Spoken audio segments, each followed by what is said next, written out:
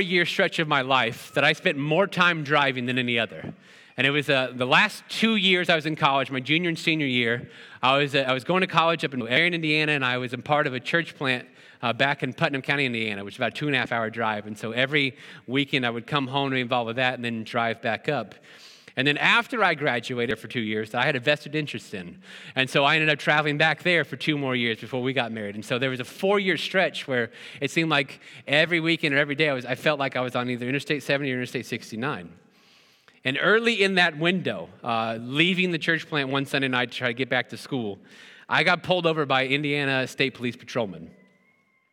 And thankfully for me, this guy was a longtime family friend. He asked for my license. I hadn't seen who it was yet. I handed it out, and then I heard him go, "Oh, Mr. Parks, how you doing? Just slow it down for me. Have a good evening." So it's like the shortest traffic stop ever, right? And you think that wouldn't have made a big lasting impression on me, but it absolutely did, because it was the most terrifying experience of my entire life. Right? The way my heart sank when I saw the lights come on and the cop car pulled behind me, and I was like, I can't afford a ticket. This is going to be terrible, right? And what happened is, and then for the next 4 years, for most of the 2 to 3 hour drives I had, I was never bored for 1 second. Because around every corner and behind every overpass and in every meeting, I was scanning and looking for policemen. I was obsessed with trying to find them before they found me. And I know what you're thinking. Why didn't you just drive the speed limit? Because I was 21 and I was an idiot, okay? So I chose the stressful way. And I remember one trip in particular where I fell into a flow of traffic behind a group of cars. I called these guys my horses. Right? And if they were going at a particular speed, I'd just fall right in with them and follow them and hope they got in trouble. And so as they went, I went. And this continued on for several miles. And all of a sudden, every car in front of me just started braking. I saw all these brake lights. And everybody slowed down to about 5 to 7 miles per hour below the speed limit. And I was a little confused. I was like, even below speed, I wonder what's going on. And so I'm peering ahead, I'm looking around, and then I see it. In the right lane of Interstate 70 is a police car. And no one's having the guts to pass him. Right? Even though he's going beneath the speed limit, nobody is going to take that risk. And so they're all driving, and the line's getting long behind us. And finally, the guy in the front car just takes off and passes them and goes on his day. And I'm thinking, man, that's a bold move, right? I was waiting for the lights to come. Nothing happened. So the next car inched up. They sat there for a few seconds, and then they passed. And on and on and on. Finally, 5, 6 cars, and then it was just me and the police car. And I was like, why is everybody willing to pass this guy? And so I inch up a little closer, still going on the speed limit, and I look and see on the side of his door, West Terre Haute Police Department. And I was in Plainfield, Indiana. And that's when a key word popped in my head, jurisdiction. Because police jurisdiction refers to the area in which an officer is allowed to enforce the law. For instance, an Indianapolis officer has no authority in Terre Haute. And so every car had inched up that police car, saw that he was outside his jurisdiction, and all of a sudden they were fearless and they were brave and they just went about their day. And I tell you that story because we're going to look at and we continue on our study in the book of Mark today, and we're going to look at a story in which we'll see a man do something that we've all been guilty of. It's an act, it's a posture that we would never say we believe out loud. Yet in practice, we live it out all the time. And I'm referring to the practice of living as if Jesus has jurisdiction.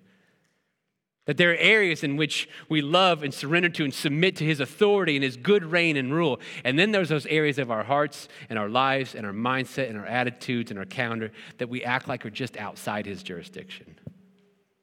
His authority doesn't get to speak into those. He doesn't get to enforce his standards there. And what I'm praying and hoping that we'll see from this story today is not just that that's inconsistent, and not just that that's insincere, and not just that that's wrong, but also that we'd see just how damaging that is.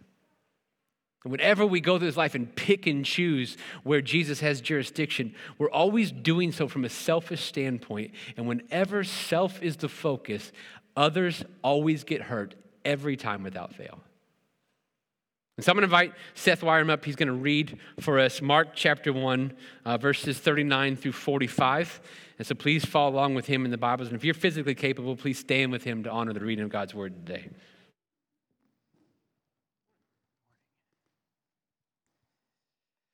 Morning, everybody.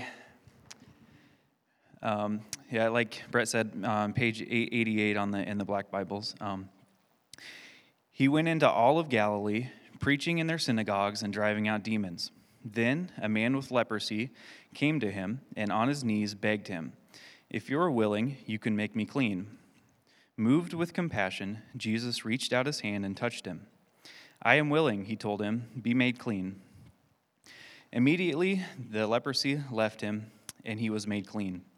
Then he sternly warned him and sent him away at once, telling him, "See that you say nothing to anyone, but go and show yourself to the priest, and offer what Moses commanded for your cleansing as a testimony to them." Yet he went out and began to proclaim it widely and to spread the news, with the result that Jesus could no longer enter a town openly. But he was out in deserted places, and they came to him from everywhere. Thank you, Steph. You guys can have a seat. Please keep your Bibles open there to Mark 1. We're gonna dive into this story in some pretty good detail today, and anything else we'll put on the screens, but we want you to be able to follow along in Mark 1. And this, excuse me, this is the last story, sort of narrative in chapter 1, but it continues the themes that we've seen all throughout chapter 1, the themes that Mark is establishing as he opens his gospel. Right, Jesus is on the move. He's establishing his own authority. He's establishing his identity. He's establishing his power wherever he goes. And when one of the things that Mark has been pounding into our heads is just the exclusivity of Jesus. And in verse 39, we find him doing what he's been doing. Right, he goes into Galilee, and he's preaching in the synagogues, and he's driving out demons. Right, he's proclaiming one kingdom, his own, and he's established his dominance over the other kingdom, which is the kingdom of darkness. And all chapter long, right, Mark has been making the case that Jesus has authority. But here, as we close the chapter this morning, through the question of a leper, Mark wants to let us know something else, and it's this: that Jesus' authority is for our good. See, we're still early in the portions of this book, and we've already seen Jesus' power. Right? We've seen how he withstood the temptation in the desert and did not give in to sin like the humans failed in the Garden of Eden. We saw him demand his disciples leave everything and follow him, and they did. We've seen him heal lots of people and cast out demons with just a word. But Mark wants us to know that this authority isn't just there, it's also for us. That Jesus' great and unmatched power is not to be resisted, because it's wielded by a God who's good in every way. And we can see this put on display in this encounter with a leper. Because in verse 40 of chapter 1, there's a man with leprosy who approaches Jesus. And when he does, he falls on his knees before him and he starts begging for mercy. Now, what you need to know is that act alone was already a risk by this leper. There's a lot in this Bible about leprosy. And the reason why is obvious. Not only was it a common condition in the times that the Bible was being written, but leprosy is a physical condition that serves as a perfect analogy for the spiritual condition of sin. And in the Old Testament law, in Leviticus 13, God gave the Israelites a series of tests to perform and ways to respond whenever people would develop these skin ailments in their camp. And one of the biggest sections is on leprosy. And reading that, you start to see these similarities between sin and leprosy, right? Leprosy was a condition that appeared on the skin, but in reality went much deeper than skin level.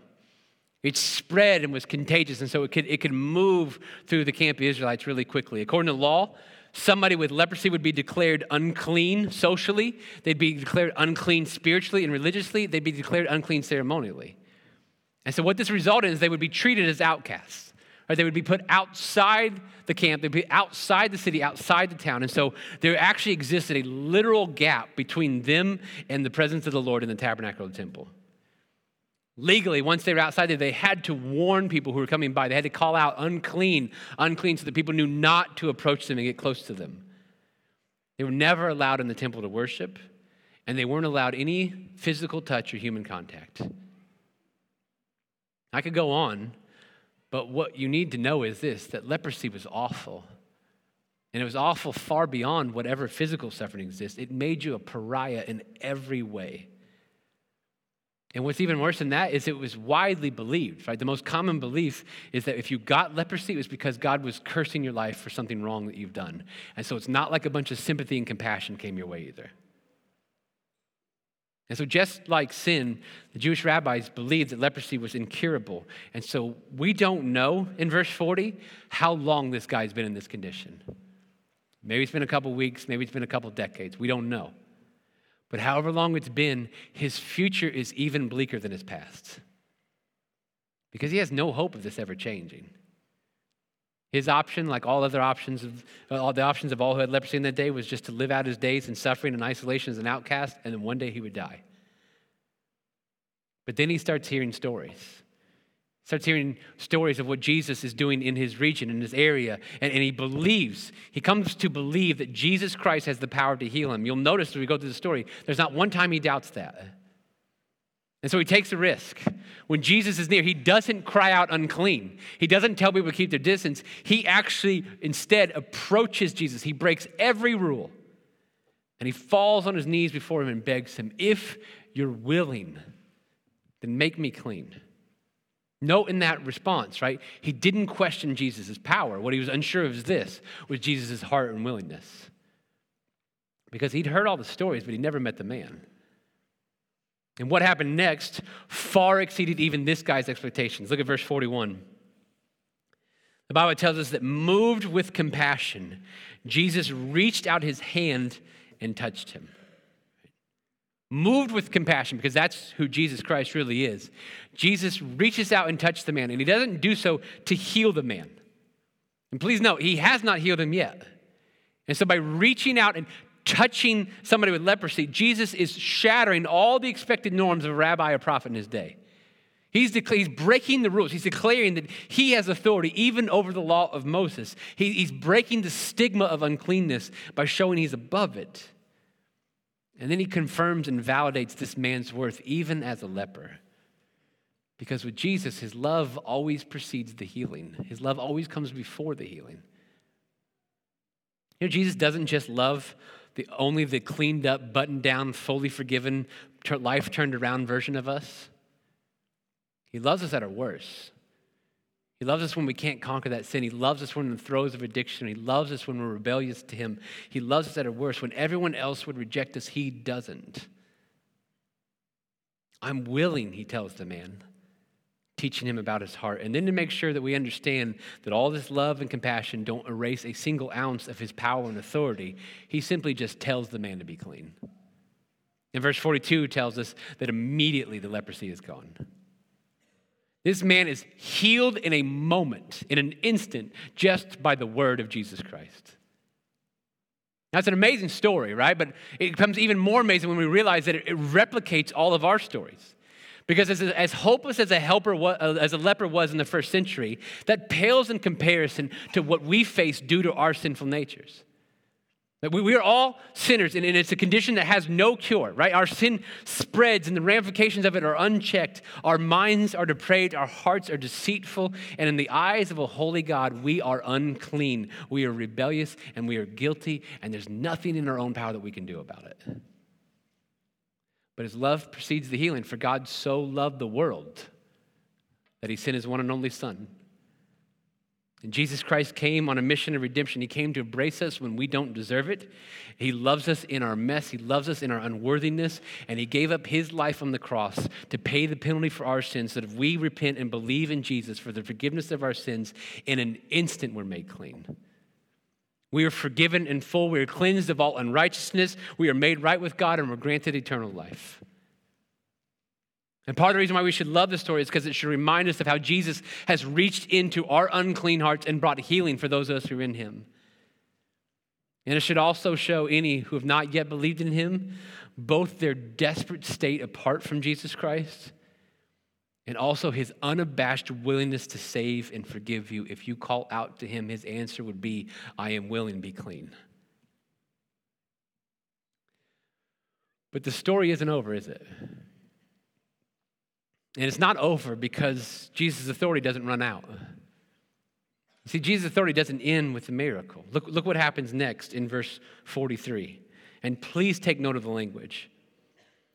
Verse 43 says, Then he sternly warned him and sent him away at once, telling him, See that you say nothing to anyone, but go and show yourself to the priest and offer what Moses commanded for your cleansing as a testimony to them.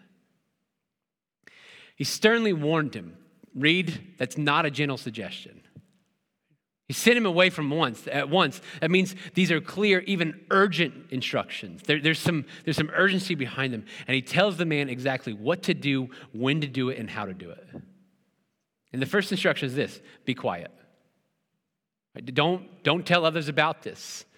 And then once you got that, number 2 is go show yourself to the priest, the only one who under the law who can declare you clean. And then third, offer the sacrifice that was prescribed in the law for your cleansing.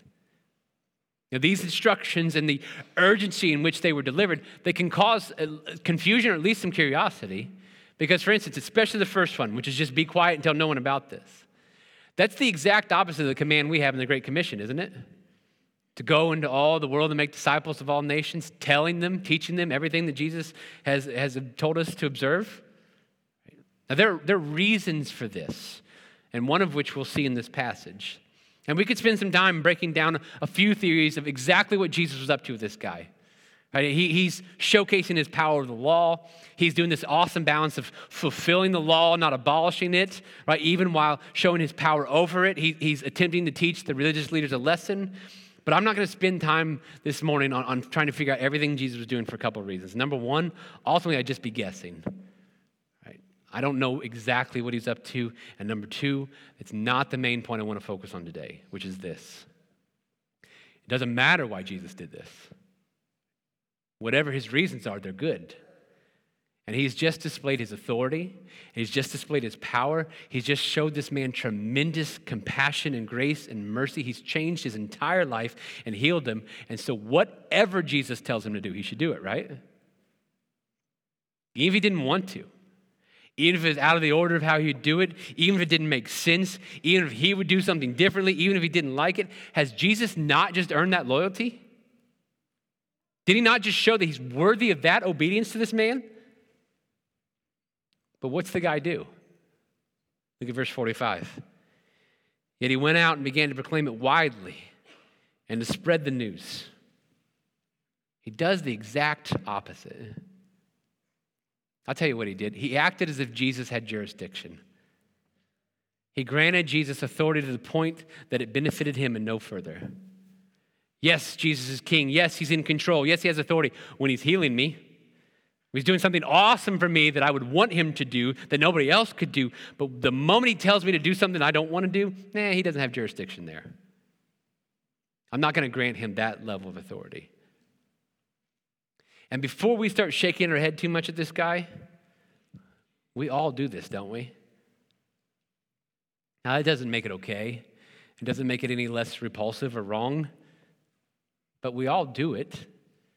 We often accept the power of Jesus to save us, the power of Jesus to forgive us, the power of Jesus to bless us and provide for us and make our lives better. We accept his power to do for us everything that we would want him to do. But when he asks for something we don't like, well, that's when we like control. And the problem is that his authority doesn't end with the miracle. His authority doesn't end with our healing. His authority doesn't end with the blessings. His authority doesn't end with our salvation or his graciousness. His authority never runs out. His jurisdiction never ends. We don't have the right to determine where he rules, and we don't get to do that because there's nowhere he doesn't rule. And when we make that decision, that there are areas of our lives that he doesn't get to speak into, the ramifications never stop with us. We like to think they do, but they don't. It's because our disobedience always hurts other people. Let me think about it. Because this guy only thought about himself. Look at what happened. Verse 45 again. Yet he went out and began to proclaim it widely and to spread the news. And here's the result. With the result that Jesus could no longer enter a town openly. But he was out in deserted places and they came to him from everywhere. Now that might seem like a small detail to you, but it's not. This is part of why Jesus would tell people to stay quiet, especially early in his ministry, because if news spread too far, too wide, too fast, that was going to present him a lot of challenges. Number one, it's going to capture some unwanted attention by Rome and by the Jewish leaders, and there was a time set for Jesus to die on the cross, and he wasn't looking to fast forward it. Number two is make travel difficult. He literally can't enter in towns anymore. And number three, this is the one I think mattered the most to him, is that people would not be coming to him for the right reasons. Last week, Adam did a tremendous sermon on verses 29 through 38, but I want you to look back again at verse 32, what Mark tells us in verse 32. He says, when evening came, after the sun had set, they brought to him all those who were sick and demon-possessed. The whole town was assembled at the door, and he healed many who were sick with various diseases and drove out many demons, and he would not permit the demons to speak because they knew him. So that's Mark telling us that there in Capernaum, the entire town came to the house where Jesus was, and they brought all their sick and all their hurting and all the demons possessed, and he did one miraculous healing after another, after another, after another. And in verse 35, early in the morning, when no one else notices, Jesus sneaks out to a deserted place. And Simon Peter comes looking for him and says, Master, everybody's looking for you. Well, of course they are. They want to see the show again, don't they? They want to see more miracles. They want to see more healings. But look what Jesus says in verse 38. He says, let's go on to the neighboring villages. Let's go elsewhere, basically, so that I may preach there too. This is why I've come. Did you know what he didn't say? He didn't say, let's go on the neighboring villages so I can do more miracles there. Let's go on the neighboring villages because there are more people to heal there. No, he says, let's go on to the neighboring villages so that I can preach there too, because this is why I've come. See, it was never about the signs. It was never about the healings, right? Those were to validify his identity and his authority, because as loving and as gracious and as great as physical healings are, they all come with a limitation. They're all temporary. Here at the end of chapter 1, he changed this leper's life for a few more years. And then the guy's going to die anyways. But Jesus' preaching and his gospel and what he was going to accomplish on the cross, those things changed people's eternities. And if Jesus is known as a healer only, then he's a sideshow to be watched. He's some powerful medicine man to go to make your earthly life more comfortable and better for a season. He had much higher aims than that. In addition, it's not hard just to see the logistical issues. It's now harder for people to come to Jesus. He can't go into towns anymore. He has to stay out in the desolate places. People have to come to him. So think about the elderly. Think about those who are sick. Think about the disabled. Think about the weary. Think about the little. For all of them, it just became harder to meet him, harder to see him, harder to hear him, harder to be healed.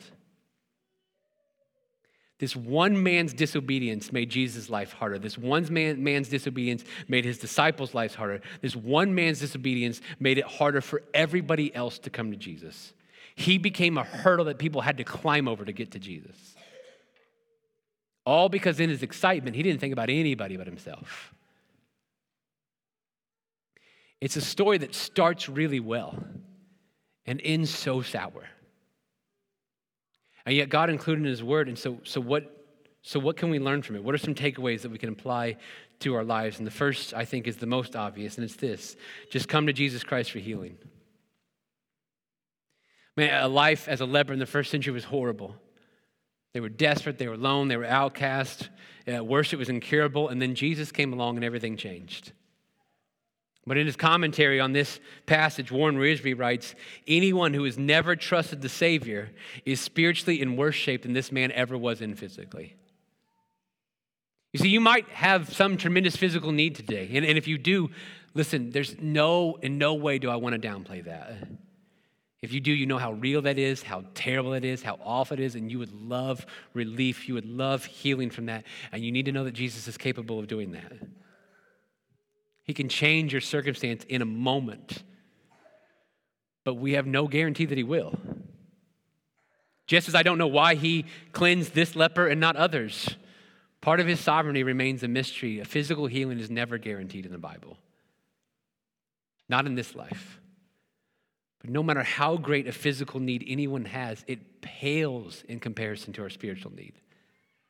We've all sinned, and in doing so, we've rebelled against a holy, awesome God, and that has put us in an incurable state that we are his enemies, we are under his wrath, we are bound for hell, and there's nothing that we can do in ourselves to change that or fix it. But thanks to Jesus Christ, thanks to his death on the cross and resurrection, if we come like this leper, we come begging for healing, for forgiveness and grace, and for cleansing of our sins, if we come to Jesus in faith, his response will be, I am willing, be clean. He will save you. His death on the cross will forgive your sins. His resurrection will grant you eternal life, but you need to know this is only found in him. So come to Jesus for healing. The second ramification I think we can't miss here is that his authority is not a buffet. Now, I thought about this week. I don't think I've ever had a bad experience at a buffet, which is why Terre Haute is a darker place than it used to be. There's a time before COVID in which you could go to Taj Mahal at lunch And for an affordable rate, you can enjoy a lunch buffet of all-you-can-eat Indian food. I love taking skeptics there. You're like, I don't like Indian food. It's like, just go try it, right? Because at a buffet, there's no risk. You can try multiple different things, and whatever you like, eat more of, and what you don't have to touch. All right? And that buffet, as we stand today, no longer exists. And so if you felt like a grayness sitting over our city, you're right. It's there. And if you've wondered why, well, now you know, okay? And I go on that stupid rabbit trail because of this. Right? Too often we go through this life and we treat the authority of Jesus Christ like it's a buffet. We're moving down the line and we want to pick and choose where he leads and where he reigns. Right? If we take our place, we want heaping scoops of eternal life. Heaping scoops of forgiveness and grace and salvation. And then we try to be wise adults and say, yeah, I should probably eat some vegetables, some things that are healthy for us. And so I'll take these small scoops. I'll get baptized. I'll do a quiet time. I'll serve in a way that's comfortable or easy for me. It doesn't stretch me too much. I'll have a level of dedication as long as it meets my preferences and all my demands. And I'll put a little bit of that on my plate. And then we move a little bit farther down the line and we get to other dishes, our wallet and our attitude and our relationships and our purity and our thought life and what we look at the internet, service that will cost us, the language that comes out of our mouth, a level of dedication that isn't easy at all, a level of dedication that doesn't meet my preferences or it's worried about my comfort, things that just aren't catered to me, a burden for the lost, a passion for his kingdom and not mine. And instead of scooping those on the plates of our lives, we're like, no, I'm going to take a pass. I'm just going to move on down the line. Because we want to be the leper in the story. We want to embrace his authority just as long as his will matches ours. We want to embrace his authority just so long as what he demands matches what I demand. And when it doesn't, I'm going to step back into charge. And every time we do this, it's just as painful and just as harmful and just as wrong as when this guy did it. And there's a detail that you might have missed, but I want to make sure you don't. Please take note of this. Most of the people that this man's disobedience harmed, he never knew. He would never meet them. He would never be aware of them. He wouldn't even be aware of how his disobedience made it harder on them. But it didn't make it any less damaging, did it? Because that's the thing about our sin, that's the thing about our disobedience that we don't like to think about and don't like to talk about, but it's absolutely true, is that we have zero control over how far the ramifications of our disobedience goes. And so what we need to strive to do for our sake, for the sake of those we love, for the sake of those we haven't met, and even for the sake of those we will never, ever meet, is to grant Jesus rightful authority over our entire lives. To stop treating him like a buffet. To give him control. To live a life worthy of the Lord. To seek to please him in everything that we do. To not conform to the patterns of this world, but be transformed by the renewing of our mind. To consider others more important than ourselves. To take every thought captive and make it obedient to Christ. And in everything we do it all for the glory of God. Everything I just said is a direct command from Scriptures. And we decide every day whether we want that to have authority over us or we don't. His authority is not a buffet. We have to stop treating it like it. And in doing so, the last thing that we can see from the story is that we should not make it hard for people to come to God. It's one of my favorite stories about the early church, the Jerusalem Council in Acts 15, in which they're trying to decide what to do with these Gentiles who have placed their faith in Jesus Christ. And their big overarching thing is they didn't want to put a burden on them that their own ancestors hadn't been able to keep. And the quote was, they didn't want to make it hard for people to come to God. One man's disobedience made it hard for so many others to come to Jesus. Now, he had no idea it would, but it doesn't matter. It did. And we fall into the same trap when we have a mindset that isn't biblical. I've talked about this a lot recently. I'm going to be talking about it forever until I start living it out. But there's a mindset that we are called to in God's word, a mindset that is radically countercultural. It's different from every other message you're ever going to hear. It's a mindset that is rarely seen and rarely followed and even more rarely lived out, but that doesn't matter because God demands it of us. And when it's lived out, there's nothing more beautiful. And it's the mindset we're commanded of in Philippians chapter 2, in which we're told, do nothing, listen to the language, do nothing out of selfish ambition or conceit, But in humility, consider others as more important than yourselves. In humility, consider others as more important than yourselves. Everyone should look not to his own interests, but rather to the interests of others. Adopt the same attitude as that of Christ Jesus. You see, there's a question that we all ask. We ask it daily. We ask it in every room we enter. We ask it in every experience we have. We ask it in every conversation we're in. We ask it. It's an inner dialogue, and it's in our nature to ask it. It takes no effort to ask this question. In fact, the effort is required to stop asking it, and we need that effort because it goes against everything Jesus calls us to. And yes, his authority extends here too. And the question is this: but what about me? What about me? What about what I want? What about what would be best for me here? What about me? And that seems innocent enough, doesn't it? But that question brings more division and more heartache and more broken relationships than any other question in our world. That question erodes families, kills marriages, tears apart friendships, and ends churches.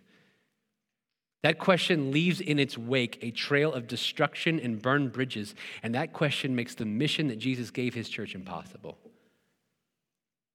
Because when Jesus told his disciples in John 4, look up and open your eyes, see that the fields are ready for the harvest, he's responding to their navel gazing.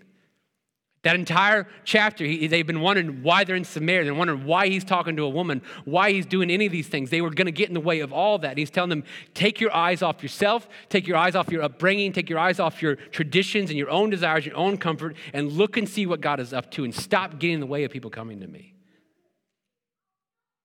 And I'm going to level with you all. We're going through a transition period of change as a church. We've had to make some complex, difficult decisions. One of them we're living now today with this dress rehearsal. And those decisions will change the experience for every single person that calls FBN home in some way. And what you need to know is that every single decision has been made for one reason: to make room for people to come to God. It's been amazing this morning in both contemporary services to see empty chairs. It's not something I'm used to seeing.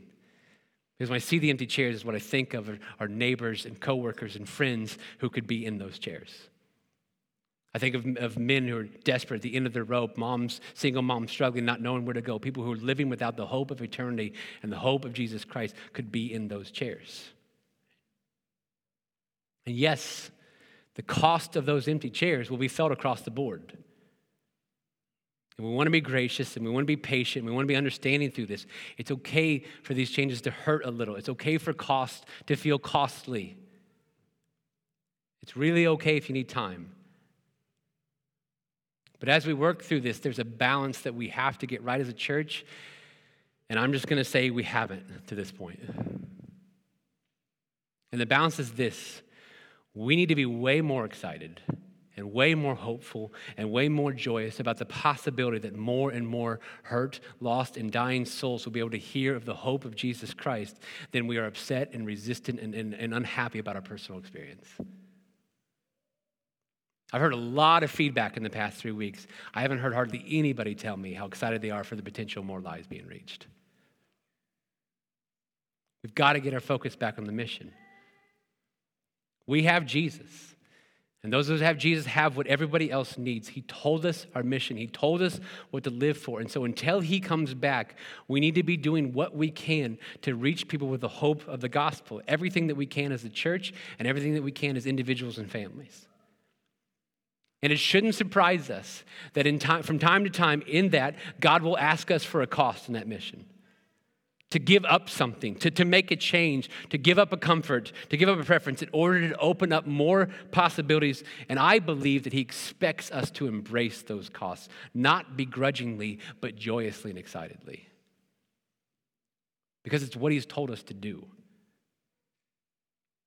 And so it needs to be our combined prayer that God is using this season of change as a church, to raise up a congregation of people committed to never being a hurdle for people to climb over in order to get to Jesus. A congregation of people willing to absorb any cost it will take to see his name and his kingdom spread and his fame grow, because the all-powerful, all-gracious, all-knowing, all-compassionate Jesus is worth whatever he asks of us. Let's pray.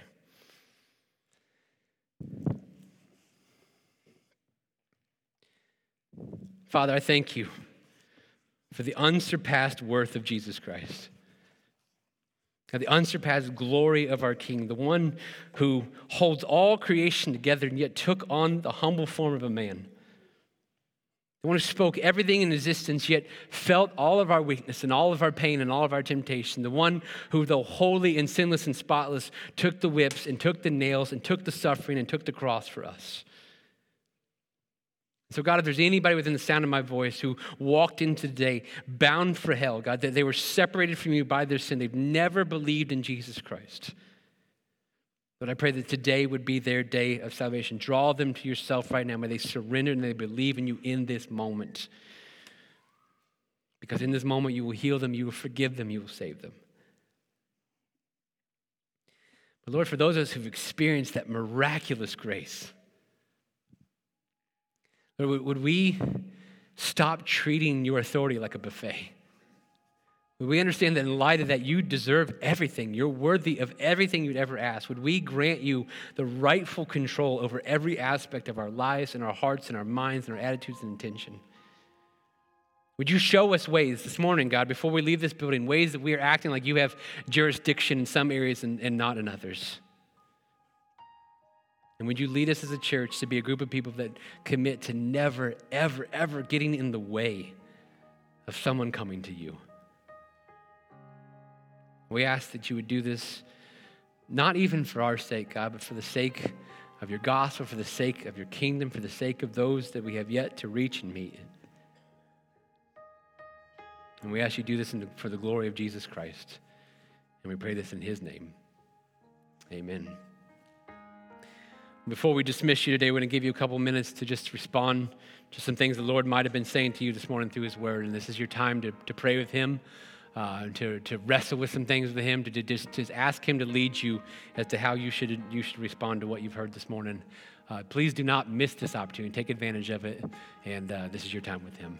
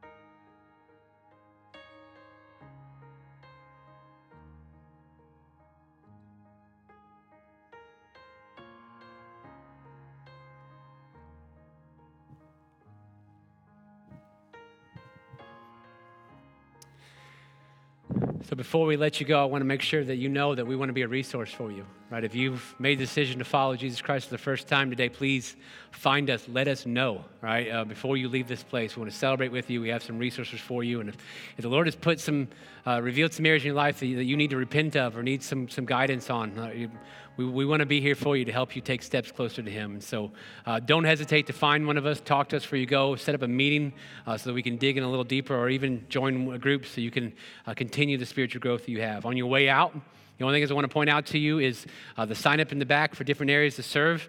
And then in the Welcome Center, we have some Operation Christmas Child boxes for you to take and fill anytime in the next 2 weeks. They need to be back by November 13th. But those boxes will go to children around the world who otherwise would not have a Christmas, and they'll get what comes with them is the gospel of Jesus Christ. And so not only are you providing a child with a Christmas, they also get to hear the most important news they've ever received. And so One last bit of information on that is take as many boxes as you can fill well, right? And so we prefer 2 really good full boxes than 5 3/4 or half full. Because there's a lot of people who fill in boxes all around the world, and each one of those boxes will be opened by a kid, and we want them to feel valued and loved when they open it. And so you can take as many as you want, but take as many as you can fill well. And this is a great opportunity for you to do this together as a family, get your kids involved. And so those are there for you. But thank you so much for being here today. If you're a guest, please stop by our welcome desk. We have a gift for you for coming. I want to thank the worship team for knocking out 2 services for us this morning, and all the volunteers in the back. And so we appreciate all of you for trying out this dress rehearsal. And we'll see you back at a normal time next week. And then on November 27th, this will be our schedule. And so we love you guys. Go with Jesus Christ. You are dismissed.